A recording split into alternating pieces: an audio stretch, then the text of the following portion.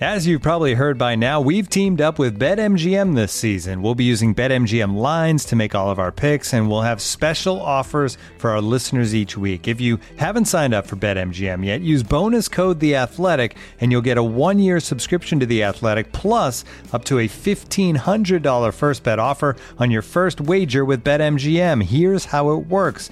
Download the BetMGM app and sign up using bonus code The Athletic. Make your first deposit of at least $10. Place your first bet on any game and claim your voucher for a 1-year subscription to The Athletic. See BetMGM.com for terms. U.S. promotional offers not available in D.C., Mississippi, New York, Nevada, Ontario, or Puerto Rico. Gambling problem? Call 1-800-GAMBLER. Available in the U.S. Call 877-8-HOPE-NY or text HOPE-NY 467-369 in New York. Call 1-800-NEXT-STEP in Arizona. 1-800-327-5050 in Massachusetts. 1-800-BETS-OFF in Iowa. 1-800-270-7117 for confidential help in Michigan. 1-800-981-0023 in Puerto Rico. First bet offer for new customers only in partnership with Kansas Crossing Casino and Hotel. Don't forget, if you haven't signed up for BetMGM yet, use bonus code The Athletic, and you'll get a 1-year subscription to The Athletic, plus up to a $1,500 first bet offer on your first wager. And now, two pigeons bemoaning the fact you can stream DirecTV satellite-free. You see this? A family watching baseball on DirecTV with no satellite dish in sight. Let's heckle them. You call that changing the channel? Choke up on the remote, buddy. I hope getting all these games on DirecTV makes up for your mother not pre-chewing your sunflower seeds. DirecTV has the most MLB games. Visit DirecTV.com. Claim based on total games offered on national and regional sports networks with choice package or higher. Availability of RSNs varies by zip code and package. High-speed internet service required. Terms and restrictions apply. It's not about me.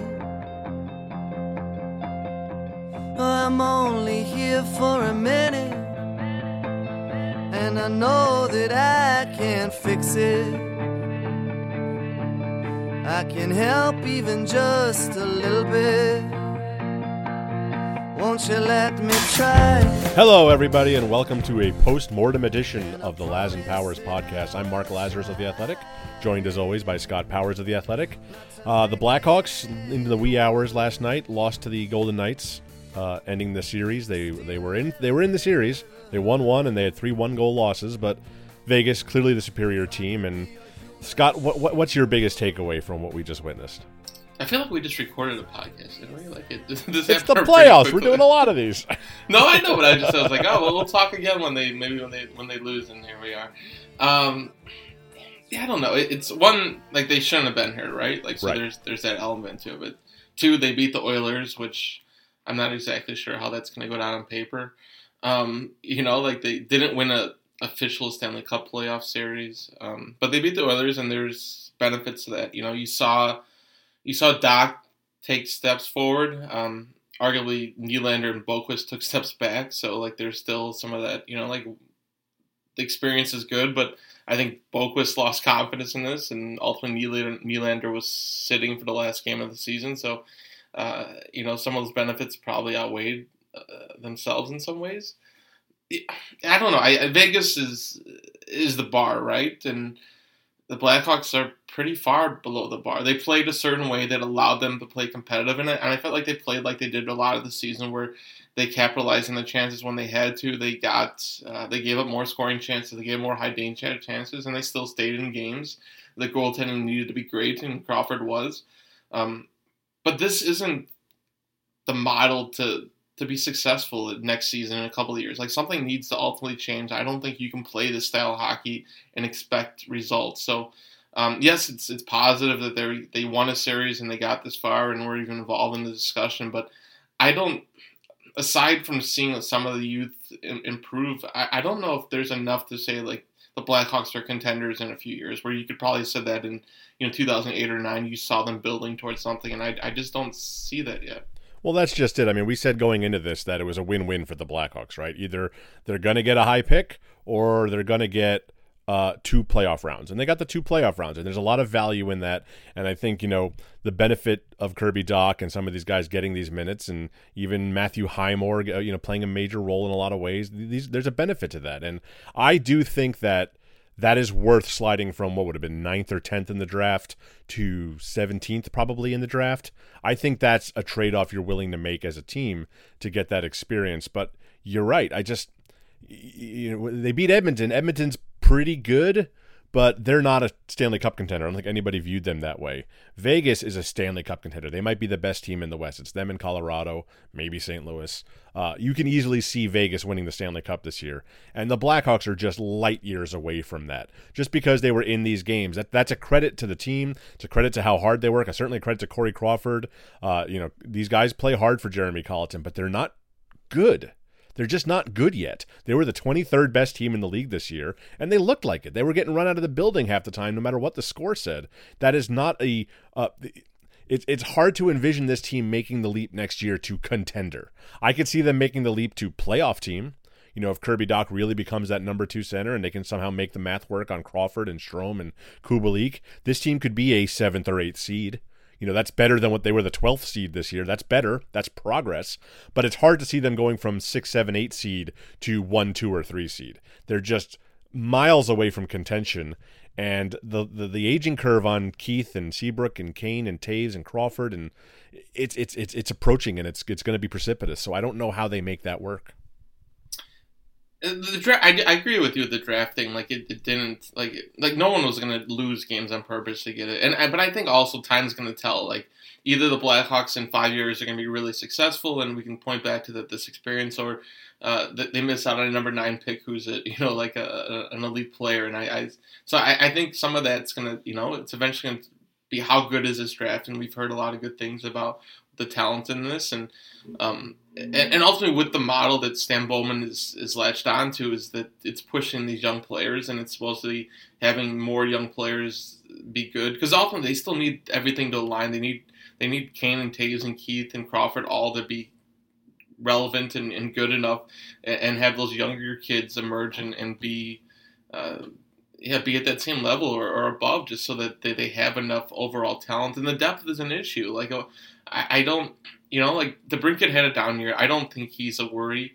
I think you have Kubalik, who's, obviously has an arrow pointing up. Boquist, I don't know yet. I think he, like what we've seen in scrimmages and prospect stuff, like he was an elite offensive player, and he did things with the puck that no one else could do. And he's been tentative in the NHL, and some of it's, the competition's level's different, but there have to be some worries about his defense, like whether it's ever going to click. Like he's really young, but some of the worries that they had about him in London, or just even overall as a player, like he's got to correct them, and he may, but there's no absolute proof that he will. Like I have more certain of what Dach's going to be. I don't know if Nylander ever figures it out. Like it was again, it was just scrimmages in training camp, but I'm pretty sure the Blackhawks were thinking that maybe he turned the corner and that maybe he's going to be the player that we thought he could be, and then he doesn't have a single point in the playoffs, and it's a healthy scratch. They obviously didn't believe in Sekera or Hagel, who were arguably the 2 best prospects in training camp, to even give them a chance, and they put Quenneville out there, who he has some of those elements that Jeremy Colliton says with his size and physicality, but ultimately he played on the top line a lot this year, and he finished with 0 points in the NHL this year too. Like, there's a lot of questions about the depth, and then you add in the questions about Shaw and Seabrook, and then the goaltending. Like even now, like what do they bring Crawford back at, and who's the backup? I feel like there's so many questions that where you add it up where the Blackhawks could be worse next year. Yeah, it's feasible. I mean, you've brought up a few times, and we're always talking about, these next generation of kids are coming in, Ian Mitchell and all these great young defensemen, Lucas Carlson, all these great young defensemen. But, look, the NHL is a speed and skill league now. It is. It's not the 1980s. It's not the 1990s. You don't have to be huge and hulking and physical to win. But then you look at Vegas and you look at St. Louis last year, and you think, well, there's still value in that. And the Blackhawks have absolutely none of it. And they have none of it coming up either. I mean, Kirby Dach's a pretty big guy. That's about it. They don't have a lot of size. They don't have a lot of physicality. They don't have the kind of team that can forecheck as viciously as Vegas can, that can have that effect and wear you down.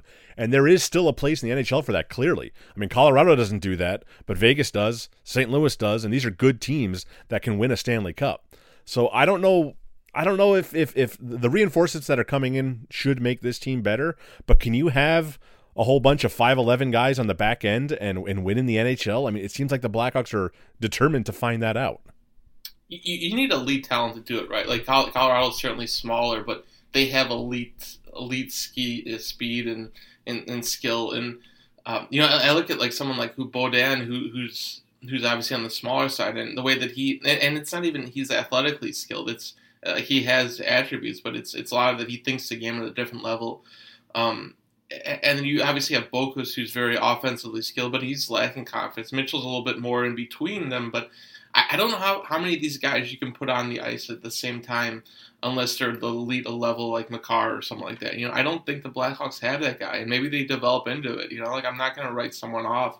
I mean, it took Duncan Keith, 2 or 3 years to crack the pros and Jarmelson, and these guys aren't finished products, but as of right now, they're not projected out to be NHL stars, and Bokus offensively, I think, can be that, but there certainly has to be just his defensive understanding, awareness, and his instincts are certainly off. Where you can, he cost them a couple goals throughout this series. Like if he wasn't there, it might have been a different story in a couple of those games, and I think that has to be something the Blackhawks have to be concerned about at some level. Like, can he play a top pairing next year? Maybe as a Mitchell more, when we did our story today, Mitchell may make more sense in the top pairing if he's ready, just because he's a little bit more defensively sound, and maybe there's nothing wrong with putting a guy, playing to his strengths. They played Nick Leddy to his strengths and, put him in more often situations. Duncan Keith was a nice security blanket for Bokus, but it also probably exposed Bokus somewhat because he was on the ice a bit. So. And it diminishes Keith's value too, because he's spending all of his time trying to cover for his partner rather than activating the offense on the other end. Yeah, so I don't know. It's going to be an interesting offseason. They don't have a lot of space, and even now they have to buy out a couple of players to create some space. The Olli Maatta thing is fascinating to me, because all of a sudden, like, he looked like he was your best defenseman in this postseason. Not just he was playing really well offensively. He's making plays. He was sound defensively from mid-January on with Slater Cuckoo as a good third pairing guy. If only he was a $2 million guy instead of a $4 million guy, he could be a piece going forward. He's only, you think of him as this guy who's been around forever. He's like 25, 26 years old. He's younger than Connor Murphy. So it's a shame that they almost have no choice but to move Maatta. I mean, maybe this performance allows them to trade him, which is certainly more appealing than buying him out. You don't have to worry about any cap hit at all, and you can get something in return. But it's kind of a shame that they finally found a guy who works in this Jeremy Colliton system, and they have almost no choice but to get rid of him. And which goes back to, they traded for Maatta and DeHaan last offseason, it's to be a team this next offseason and having cap space would be such a commodity, because not only can you pay more than other people, but there's a lot of organizations that are hurting financially and are going to get rid of contracts and may even take them out, may trade someone who has value for someone who has a little bit shorter term contract, because I think everyone's worried about their financial futures, especially when they're tied to other businesses. Even the Blackhawks and the Wirtz, they have to be hurting because of their alcohol business, but I think financially, I don't think it's going to hamper where their cap is. But if the Blackhawks had committed to going young last summer, and I know that's what they're saying they're doing now, but if they actually committed to that and signed short-term deals last summer, they'd be in a different position, because last summer it was all about, we have a lot of cap space, and they ended up using it all. They got Shaw and DeHaan and Maatta, and Leonard was a short-term deal, and Carpenter, and they traded, I understand why they traded Anisimov, but they brought back Zach Smith, who had the same amount of years left on it. They were all, it gave them a lot of term, and it did what the Blackhawks like, which is financial security. And they like to have, they like to know what the set price is, but it also, it hampers your flexibility. And here you are, and now you're going to have to buy out pieces because, obviously no one is projecting a pandemic to come, but it also just speaks to how much of a hole you kind of put yourself in and kind of fasten yourself to, because if you committed to so much last summer. And that's the whole problem, right? Is the Blackhawks have no direction. We've been saying that for years now. They love cost certainty. That's ever since the Panarin trade, that's been the buzzword, is cost certainty.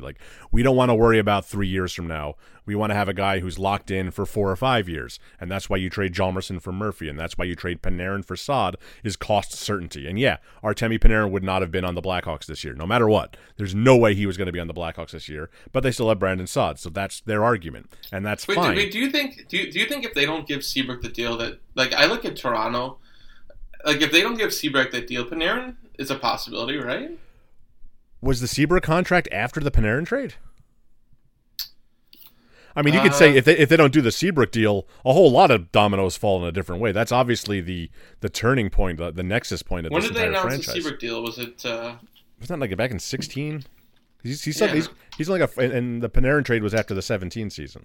Everything goes back to the Seabrook deal. I know, but I'm just saying, like the idea that like Panarin, like why couldn't they beat Toronto and overpay for many people? You know.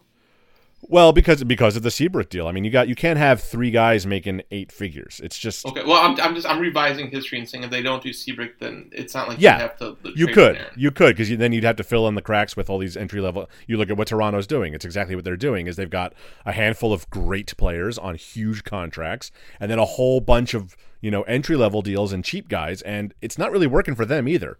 As high end as their skill is, they haven't won a playoff series in I think since the Civil War. So I would have liked my chances with like Panarin and Kane though. Oh, absolutely. Of course it would be nice to have him, but by the time that trade was made, it was impossible. So, but getting back to the point, that the whole cost certainty thing is fine in theory, but it doesn't work in practice because, like you said, it hems you in. Now you're weighed down by these contracts with term because you were worried about what guys' raises would be in a few years, and now you can't do anything. You're not really a rebuilding team because you have a lot of veterans on big contracts. They can't really rebuild until the end of the 2022-2023 season when Kane, Taves, Keith, DeBrincat, all these contracts come off the books and the table is cleared. That's when you can start rebuilding. So this team isn't really in win now mode, and it's not an authentic rebuild because they have too many veteran stars making too much money. They're just in this hamster wheel of doom, just running in place and not accomplishing anything.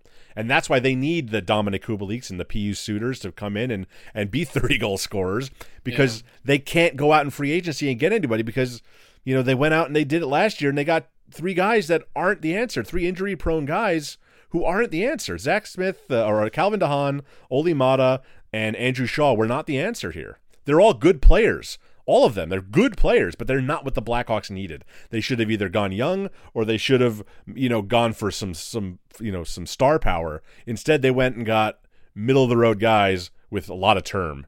And it was the wrong decision to make it. Last offseason, Leonard was a great pickup, but last offseason was, in general, a disaster for this team. 2 in a row. You go back to the Brandon Manning, Chris Kunitz year. I think that's one of the worst offseasons ever. Yeah, it's 2 very bad offseasons in a row. Stan Bowman does a lot of good things in the draft and in Europe, and he's sustained this through that, but he's doing it in spite of himself. He's doing it to make up for his own mistakes, because these summers have been terrible for him. That Seabrook contract was announced in September of 2015, which I always there's that window that's really strange for me because they win the cup and I went to Europe. ESPN sent me to Europe to cover Cup days, which was amazing, and then they laid me off. So there's like this August to until the Athletic came along that I don't feel like I was I was like a replacement player or something, like I wasn't really on the Blackhawks beat. I was doing some freelance work. It's always this weird window because I really didn't care about the Seabrook contract because I wasn't really working for him at that point. I mean that contract came. I mean it was right after they won the Cup, and it was like training camp where it's like a preseason game that they announced. I remember they brought Seabrook in to the press box to do a scrum and or Bowman, and the second it came down. You understood, okay, you're rewarding a guy who means a lot to this team, and you just won a cup. You've had 3 deep runs in a row, throw the money around, whatever. But all of us, I remember it was a uniform. Oh, my God, they gave him 8 years. It wasn't the number, the $6.875 million, fine, whatever. For 4 years, all right. For 8 years, I mean, the moment it happened, everybody knew, well, this franchise is in trouble down the road. And sure enough, here we are. How much drama do you expect with that with training camp? It's going to be great. It's going to be awesome. And the Seabrook story is going to be so fascinating next year because he is like, fuck you, I'm playing. And Colleton's like, I got all these other guys here that I started playing ahead of you because you weren't good enough. But then you got Bowman you got to play him. He's $6.875 million. You can't have him be in the press box. It's going to be fascinating. The NHL doesn't do the soap operas the way that the NBA is so much fun in all these, the drama and the psychodrama of it all. I feel like this is the Blackhawks' chance to have some of that, because Brent Seabrook is not going to just sit there with a smile on his face if he's not playing. He's going to sulk. He's going to be pissed, and that's going to permeate the locker room because he's the guy who sets the tone in that locker room. And if he's pissed, if he can't hide it, if he can't mask that, it's going to permeate other people in that room, and it's going to be fascinating if he wants out. And what if he wants to trade? Can he be traded? What do the Blackhawks have to throw in to get someone to take that contract? And they'd still be eating probably $3 million in salary. It's going to be a fascinating dynamic. And God, what happens if he's good again? I mean, Brent Seabrook was a really good hockey player for a long time, and he's been spent the last 5-10 years battling a lot of injuries. What if he's good again? What if he's right? And he's like, I'm going to be rejuvenated by this, and I'm going to be able to move again, and I'm going to be faster, and I'm going to have my shot back. What if he's good? Can you play him over some of these guys? If he's good, it's going to be absolutely fascinating to watch, and it's going to be the story that's going to dominate training camp and the first part of the season. I can't wait. I love it.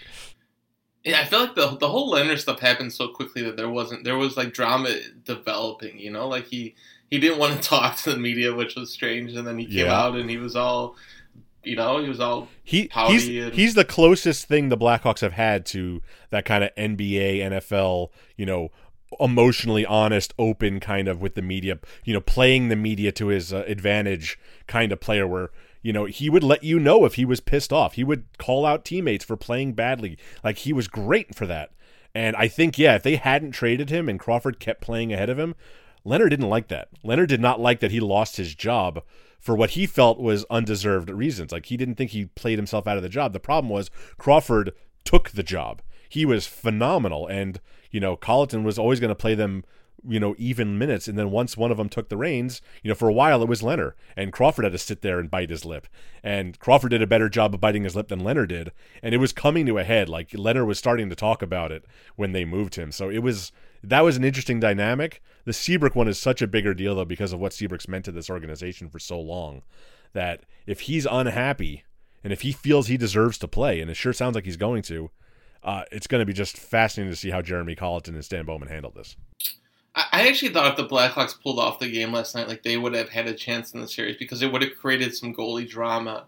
And we saw how goalie drama, like, how it can affect the room. And I thought it would have been interesting if the because Vegas would have certainly had to think about Fleury going back to Fleury if Leonard loses yesterday and gives up 4 or 5 goals. And, like, it would have, I think that was the Blackhawks' hope that, we're going to not talk about Leonard, and hopefully Leonard and Fleury and that whole situation kind of implodes. And I saw this path where the Hawks won yesterday that it puts some doubts and it creates some goalie controversy. And obviously doesn't happen, but I guess that was kind of what's going through my head as the Hawks they led that game a few times. Yeah. I mean, it I kind of wrote that in our piece today where it's like you could kind of squint and you could see, well, maybe, just maybe, if they win this, you get that ball rolling downhill and you get in Vegas's heads. They as good as they are, they really haven't won anything other than Fleury. It would have been interesting, but man, even when they were playing well, they were still getting outplayed. I mean, the numbers. The whole series are just crazy. It was like Vegas had like a 70% expected goals. Yeah. Like almost every period of the. It was unbelievable the scoring chances they were getting, and Corey Crawford was so good. But even despite that, it's hockey. It's a dumb sport. Weird things happen. You can almost see it. The scoring chances ended up 151 to 88 for Vegas in 5-on-5 play. That's ridiculous. Yeah. That game 4. What was it? Game 4. When Crawford. I mean, I've never seen a team get so dominated and win. It was ridiculous. Yeah. No, it's hockey. I would imagine that we get an idea here, and I guess the offseason doesn't technically start until the playoffs are over. But I would think the Blackhawks start aligning things up with contracts and buyouts, and I think Crawford, like, as much as Kubalik's important and Strome, like that Crawford conversation either has to have already happened or has to be happening very soon about where things stand. And I think 2 years for $4 million makes sense. I've heard that the Blackhawks at $4 million might even be a push for them. So yeah, someone was, I was talking to someone earlier today, and it was even that, like, where would Crawford end up if it wasn't Chicago? And I said, I think Montreal's the only other possibility. And the person, it said that Montreal might have some space. And I said, if he feels disrespected in Chicago and if he wants to, if he wants to go home, and he certainly had success there, and it would make a lot of sense for Montreal where they put so much on Carey Price that I'd go and get a Corey Crawford for a couple of years. And so I think that's the only other way this plays out. I mean, Carey Price makes so much money. Can you imagine a team putting, 14, 15, 16 million into their goaltending? And would Crawford, I mean, I know Crawford, he's a Chateauguay guy. He loves Montreal, but, Price plays 55, 65 games a year. Is Crawford going to be happy playing 20 games a year? So I really genuinely think he's going to stay. I think they're going to make it work because he wants two things. He wants to be in Chicago, and he wants to be a starter. And he will be the starter. He'll still be the clear-cut number one in Chicago. He will not be the clear-cut number one in Montreal by any stretch. And if he's going to go somewhere where he is going to be a clear-cut number one, it's going to be on a bad team in a market he probably doesn't want to be in. So I think in the end, logic prevails and Crawford takes a little bit less to stay. But the Blackhawks sure as hell need him to. Otherwise, good luck with Tomas Greiss or Anton Hudobin, whoever it's going to be. It's not going to be Corey Crawford, and it's not going to be pretty. Yeah, no, I agree with you. This offseason will be interesting. I don't think there's going to be a lot of action, but the action they have is going to be very important to their success next year. Like it's going to be vital to that. Read our piece today. We try to. I'm sure we've addressed some of it in our podcast, but the 10 questions that we thought the most important in the Blackhawks in this offseason, and I feel like we pretty I think we got a lot of them. So we've got more coming this week. Scott and I each have a couple of columns in the works. We'll do a live chat probably on Monday to wrap things up. In the meantime, make sure you listen to the Two Man Advantage podcast. In addition to Wednesday with Pierre LeBrun, Scotty Burnside is doing a playoff edition every day. Not every day, but Monday, Tuesday, Thursday, Friday. It's released at 9 a.m. Central Time throughout the playoffs. Scotty keeps you up to speed with all the NHL action, brings on some of the Athletics' best hockey writers and also sometimes us to help break down the games and look ahead. So make sure you look for the Two Man Advantage podcast. And check out our comment section for each podcast on the Athletic app and rate us, subscribe us. Laz and Powers on Apple. Rate us 5 stars. And if you click on the show URL, theathletic.com/Laz and Powers, you'll get 40% off a subscription. You can't beat that. No. Go get it. You're buying a house. You have to get a new car. You got a busy off season. Yes, I picked a really bad month to do all this. So yeah, I got a little bit of relief now that I might be able to focus on this whole process. But it's been fun, man. This has been the weirdest year that any of us have ever covered. I mean, God, I mentioned yesterday Prague and Berlin. Doesn't that feel like 100 years ago? God, yeah. That was this season. It's even crazy. Like January and February, like just having traveled somewhere. Like I mentioned in the column the other day, was just I saw Carpenter going to the All-Star break in Florida, and it's like, God, that happened in January. Like we actually were able to fly back then. Like it seems so foreign, the idea of even getting on a plane right now. So. It really does. It's been weird, but we thank you. I mean, we wrote a lot of stuff during the pandemic, and you guys all read it and subscribed, and we appreciate that.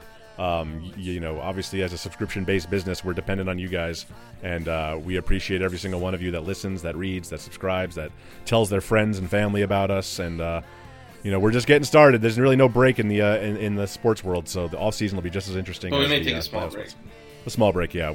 Yeah, it's been a while, yeah. But luckily there's 2 of us, so you can take a break and I can work. I say we both just disappear for a month and see what happens. See what Greenberg says about that. Johnny Hockey Pucks can write everything for us. Yeah, let's have Greenberg just write all the hockey stuff, yeah. Yeah. But cool. Last, another season down the books. Yep. And, continue to follow us on The Athletic, and we'll have a bunch of stuff coming ahead. For Mark Lazarus, I am Scott Powers, and this is Laz and Powers, and take care. See ya. No, I'm only here for a minute, and I know that I can fix it. I can help even just a little bit.